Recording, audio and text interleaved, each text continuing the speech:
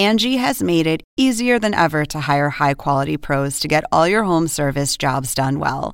Just bring them your project online or with the Angie app, answer a few questions, and Angie will connect you with local pros who match your specific needs. Or book a service instantly at an upfront price. So join the millions of homeowners who use Angie to care for their homes and get your next home service job done well. Download the free Angie mobile app today or visit Angie.com. That's ANGI.com.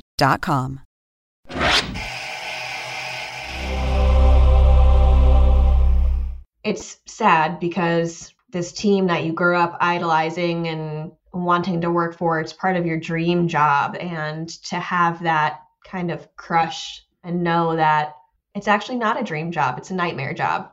It's a position that I would never want someone to be put in.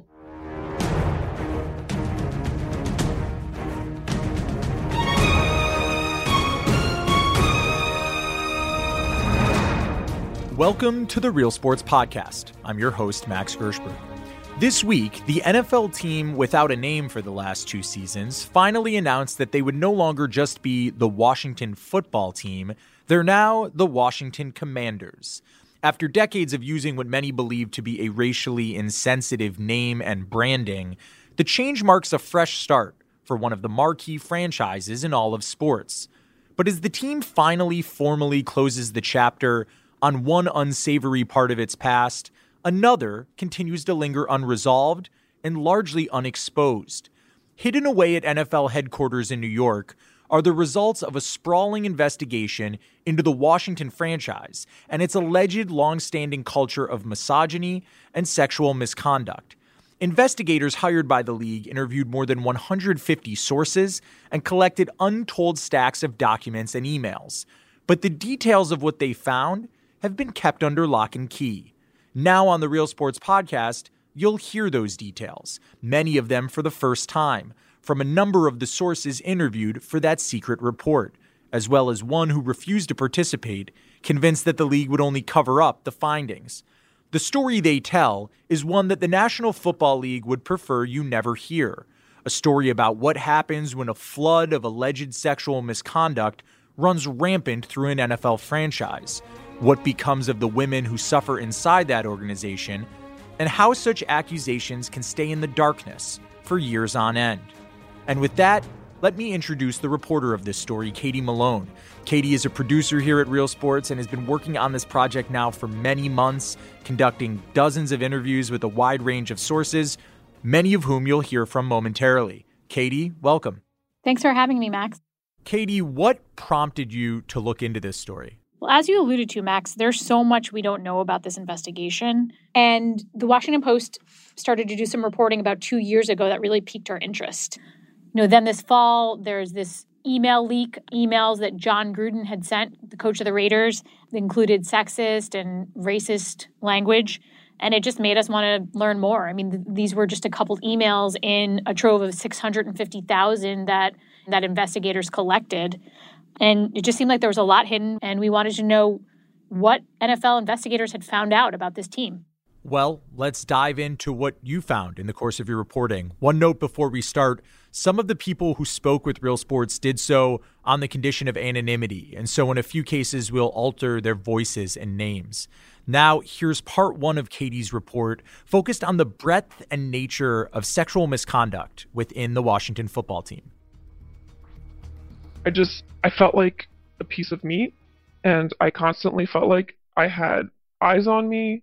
This is a woman we'll call Alexis. She's never spoken publicly before, but is doing so now, she says, to lift the lid on the abusive and toxic environment she says she endured for multiple years while working in the corporate offices of the Washington football team. Like the time she says she received sexually suggestive text messages from a team executive. One of the staff members texted me saying, "Nice shirt." And I kind of replied with, "Okay, what's the joke?" And he replied, "Sorry, it's an inside joke, but it's a compliment. It's nothing stupid. You look great today, that's all." And he then says, "It's no offense, sorry, but real or fake is the debate."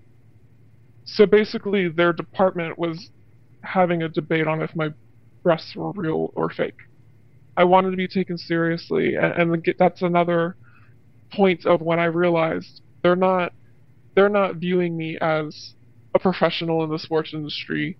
They're viewing me as eye candy and a joke. It wasn't just Alexis. Dozens of former employees, both male and female, told us that women were routinely objectified by executives at the company. Executives like Mitch Gershman, the team's former chief operating officer. Mitch would literally look us women up and down and tell us to go to the bathroom and clean the mess up, fluff the hair, prop the boobs out, whatever it was, put on more lipstick. Denise is another former employee of the Washington football team. She's one of several women who told us that while working for the team, their appearance was regularly scrutinized, particularly by Gershman. He would always say, a little higher, a little lower, pointing to our skirt and our shirt. A little higher for the skirt, a little lower for the shirt. He used to tell some women, you got to drop 50 pounds. No one's going to want to look at you. Don't wear that skirt. That is gross. He used to say exactly that type of thing verbatim. And, as I think about it, those women, they sat in corners. They sat away from all the doors, away from the windows. That's really disgusting as I think about it that way. Denise says inside the organization, women were commonly discussed in graphic sexual terms, often right in front of them, like the comment she heard one male team executive make to another as they left her company. I can't wait to stuff my face in that pussy. And that happened more than once, where he would say vulgar things like that with all of us, intending all of us to hear, or not caring if we heard.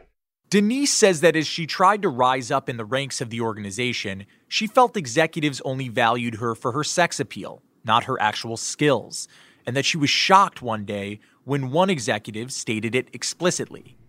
And there was a time where I was told I wasn't a team player because I wouldn't sleep with someone to get, contracts signed. So that was your boss telling you you weren't a team player because you didn't want to sleep with somebody to get more business for the team? Yep. Because I would not sleep with someone to get a contract signed for the team. And former employees say it wasn't just the Washington executives who openly harassed women in the workplace. It was the players, too, as illustrated by this alleged encounter that Denise has never shared publicly before. So I'm sitting at my desk, and this player just walks up and says whatever he says, and he drops his shorts, and he is completely naked, just exposed. And basically inviting me to take part right there in broad daylight, in the middle of the office, in the middle of the workday. And no one around said anything. No one thinks anything of it. He laughs. He walks back to practice or back to meetings, wherever he went. And he is married. It's just normal. And then he did it to at least one other woman. That other woman turned out to be Denise's friend Beth, who too says she was blindsided by that same player. He whipped out his penis briefly and then covered it back up like a joke. He was making it seem like it was a joke. I'm someone that when I'm uncomfortable, I laugh. So for me, I laughed it off and didn't address it any further. Women were disposable to that team. We were shiny objects that, would come in and then come out. I had a player tell me that I had DSL, which I didn't realize what that meant at the time, but it ended up being that reference, dick sucking lips. And so, it's just a sense of shock, and you really don't know what to do. While many women we spoke to say both male executives and players operated in a lawless culture without restriction, the women themselves say they had to abide by a very simple golden rule. When it came to matters of actual football, women were to steer clear. It's a lesson Alexis learned when she asked about working in football operations. And when I inquired on breaking into the football side of things, I was told that I could not work in the scouting department.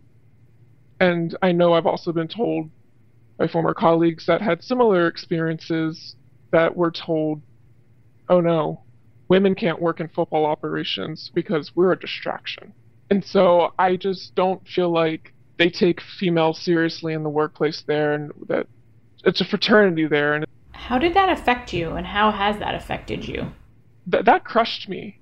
I mean, that really, I felt like I had hit a ceiling with where I was, and I didn't feel like there was any room for growth at that point. It was kind of like, well, where do I go from here?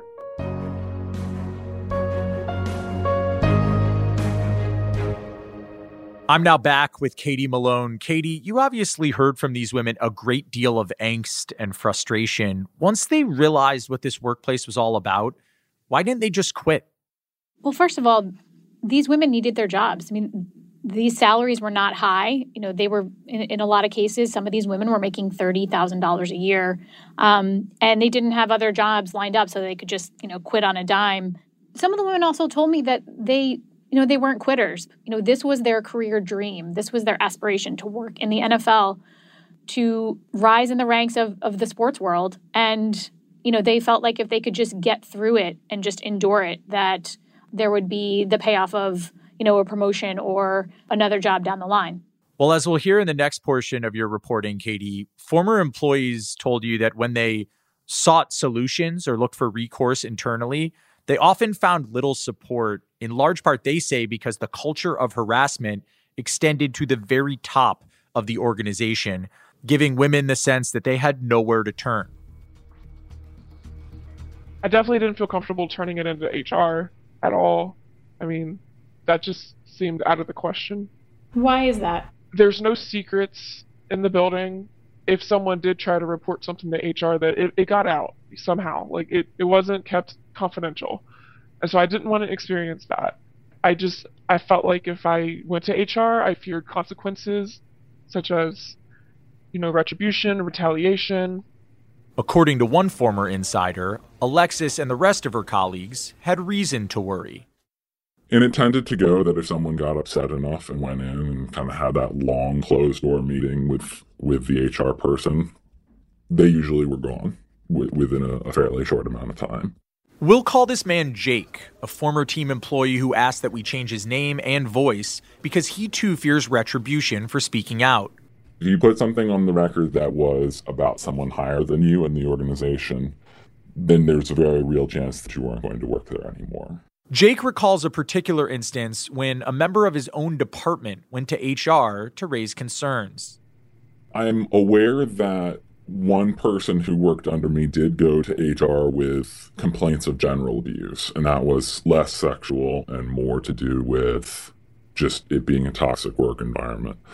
I don't know what happened to those reports, but I do know that by the time the next week rolled around, that she was no longer working for the team.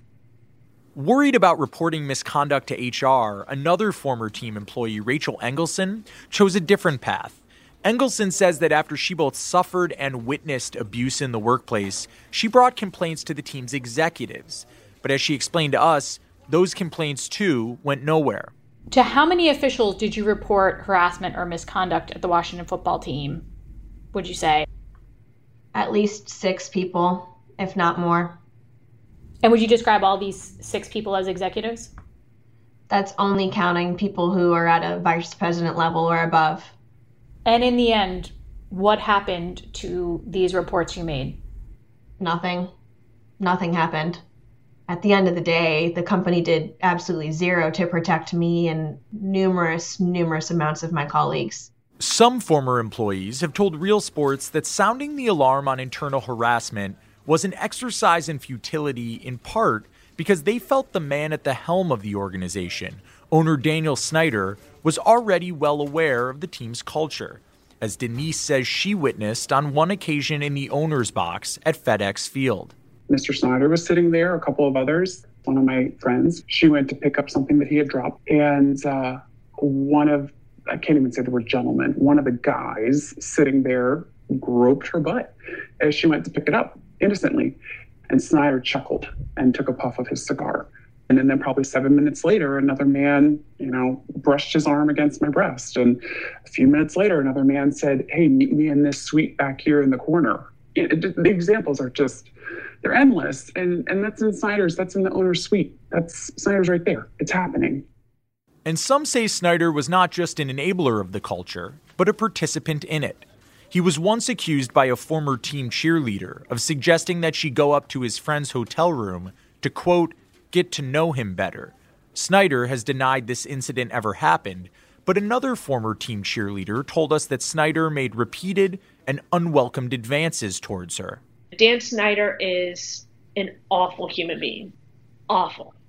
Tiffany Mattingly Johnston was a Washington football team cheerleader for 6 years, and after her cheering days were over, she served as a team marketing executive for another 6.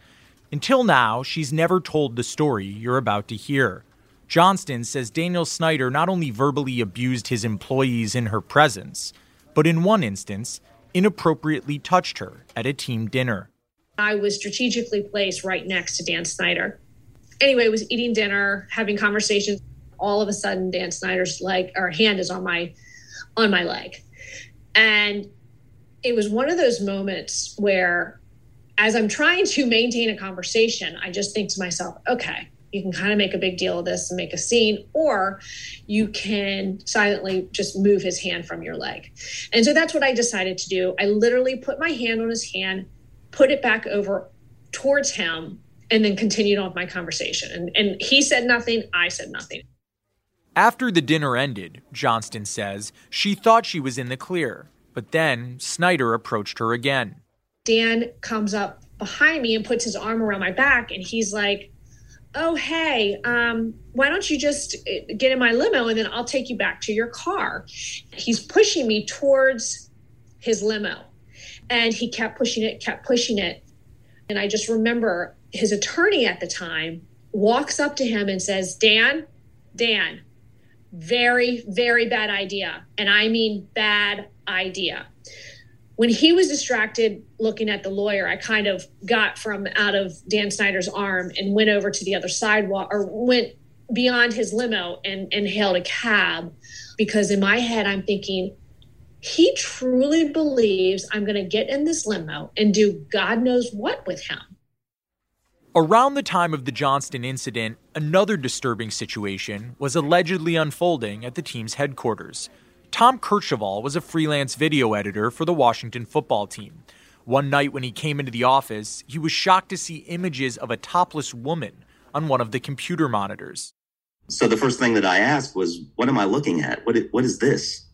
And the person who was editing that said, these are outtakes from the recent cheerleader video shoot. And we were asked to put this together for the owner. When he said this, he said it in kind of hushed tones. I could tell that it wasn't something he was thrilled about, and wasn't something that he probably necessarily wanted me to have seen. What were the kinds of shots that comprised this video? There were many really tight, zoomed in shots on body parts.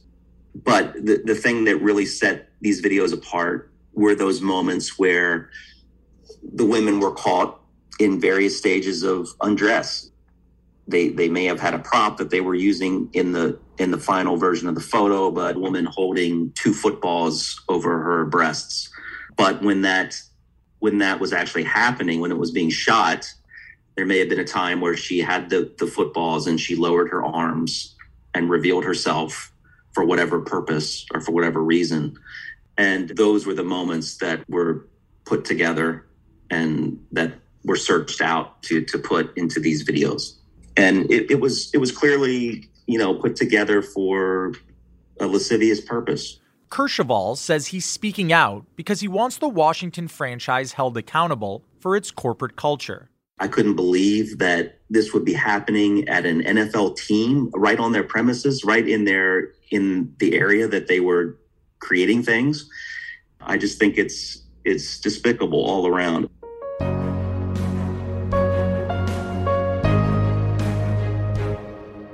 So, Katie, I know some of these accusations are being made publicly for the first time, but how has Daniel Snyder responded to similar allegations in the past?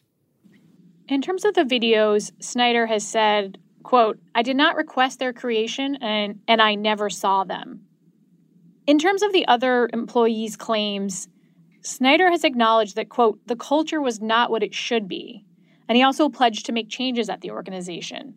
But he has also denied that he himself did anything wrong or that he ever sexually harassed anyone. Well, Snyder's response notwithstanding, stories about the culture inside the Washington football team eventually reach a sort of critical mass in 2020. The Washington Post published a series of reports, and eventually the NFL takes action. A very prominent attorney, Beth Wilkinson, is brought in to investigate by the NFL. Katie, how did the men and women you've spoken to react when Wilkinson was tasked with this investigation? I think there was the general sense that there was relief that this very prominent and well-respected attorney was going to be undertaking this investigation. She was an attorney of some note in that she represented Supreme Court Justice Brett Kavanaugh in his confirmation hearings. But she had a reputation for being tough but fair. She's a former federal prosecutor. And I think there was a sense that, finally somebody was going to get to the bottom of things. Well, as we're about to hear in part 3 of the report, Katie, with such high hopes for Wilkinson's investigation, many of the women you spoke to did line up to participate and then waited anxiously for the probe to reach its conclusion. I did have confidence in Beth Wilkinson and her team that it was the right thing to do, that I should share my stories, that I should share, what I went through there. What did you expect would come out of that? I expected that there would be a report. I expected that there would be more transparency and that potentially more accountability. That's Melanie Coburn, a former cheerleader and cheerleading executive for the Washington franchise. She says that having witnessed what she calls the team's toxic and abusive culture for 14 years, she decided to trust in the process and joined more than 150 former Washington employees who were ultimately interviewed by Beth Wilkinson's team at the behest of the NFL. But Coburn came to regret that decision once the investigation wrapped up. Now to some breaking news in the NFL. The NFL is fining the Washington football team $10 million after a sexual misconduct investigation.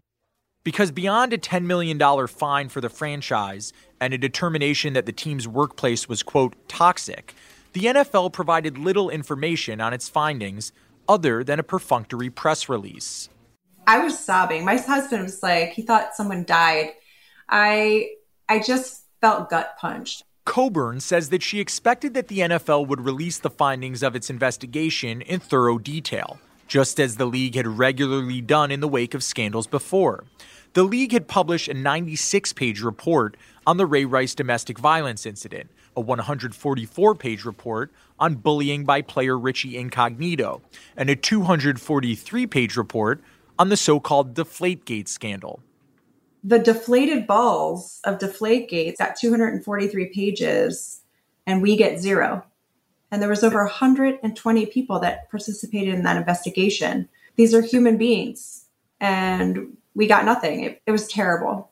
Coburn and many others who were interviewed for the report believe that the NFL is trying to shield one of its marquee teams, and perhaps officials from across the league, from embarrassment and a full accounting of what went on at the team.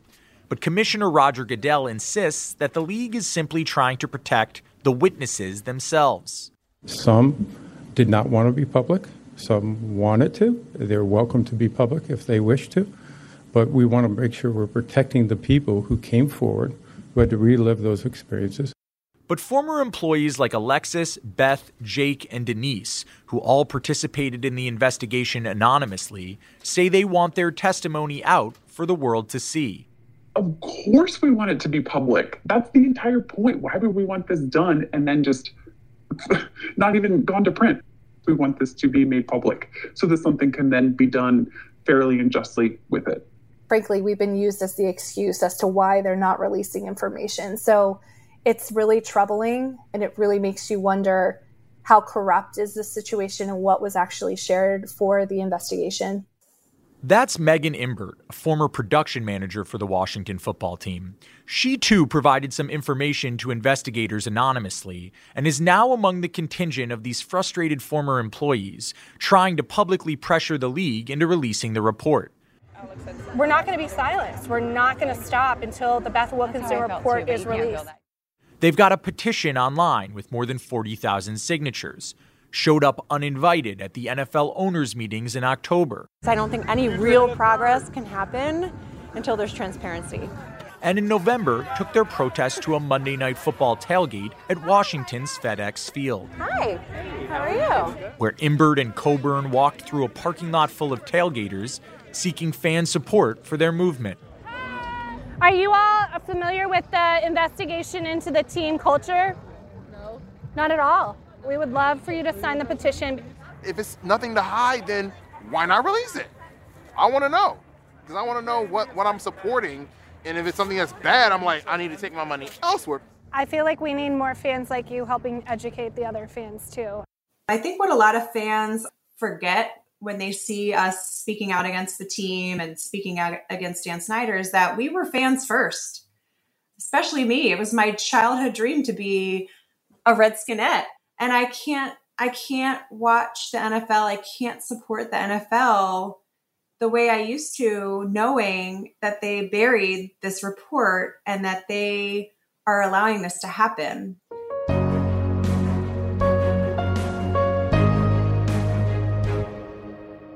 So, Katie, while the NFL has issued its fine to the Washington Football Organization and seemingly considers this a closed matter, Congress has now gotten involved. How did the U.S. government come to take an interest, and what's the latest on that front? So, essentially, the Gruden emails really captured the nation's consciousness and these legislators' consciousness. Just the fact that there were 650,000 emails that Beth Wilkinson's team obtained from the Washington football team. And, we got an insight into just a smattering of them. But I think the question remained, what more is there? What other kinds of inappropriate behaviors and comments are being made at this franchise?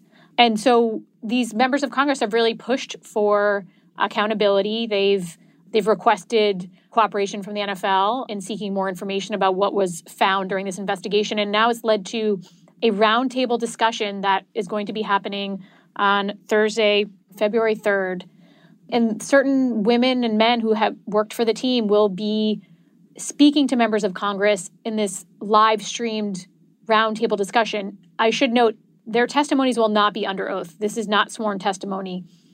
The men and women who you've heard from in this piece who hope for more accountability are expecting that this roundtable discussion could lead to hearings that will allow members of Congress to subpoena witnesses, which I think they're all, really excited about the prospect of that, because I think they think then we will finally hear the full truth about what went on at the Washington football team. Under this new pressure from Capitol Hill, has the NFL shown any inclination, Katie, to reconsider its handling of the Wilkinson report or issue any additional sort of punishment? They haven't. Under questioning from reporters at various press conferences where Roger Goodell has been made available to reporters, he's just repeatedly said that they can't release more information because certain women and men who participated in the investigation did so anonymously, and their identities and the information presumably that they provided might be too revealing, and they simply can't provide the public or the people who participated in the investigation with more information. Well, Katie, terrific job with this reporting. I'm sure you'll continue to monitor what comes of these hearings in Congress, and we'll see where the story goes from here. Thanks so much, Max. And that'll do it for today's Real Sports Podcast. We'll be back with a new episode following the premiere of the next Real Sports on February 22nd. And a quick reminder to everyone listening, you can watch all recent episodes of Real Sports with Brian Gumbel on HBO Max. I'm your host, Max Gershberg. Thanks for listening, and please join us again next time.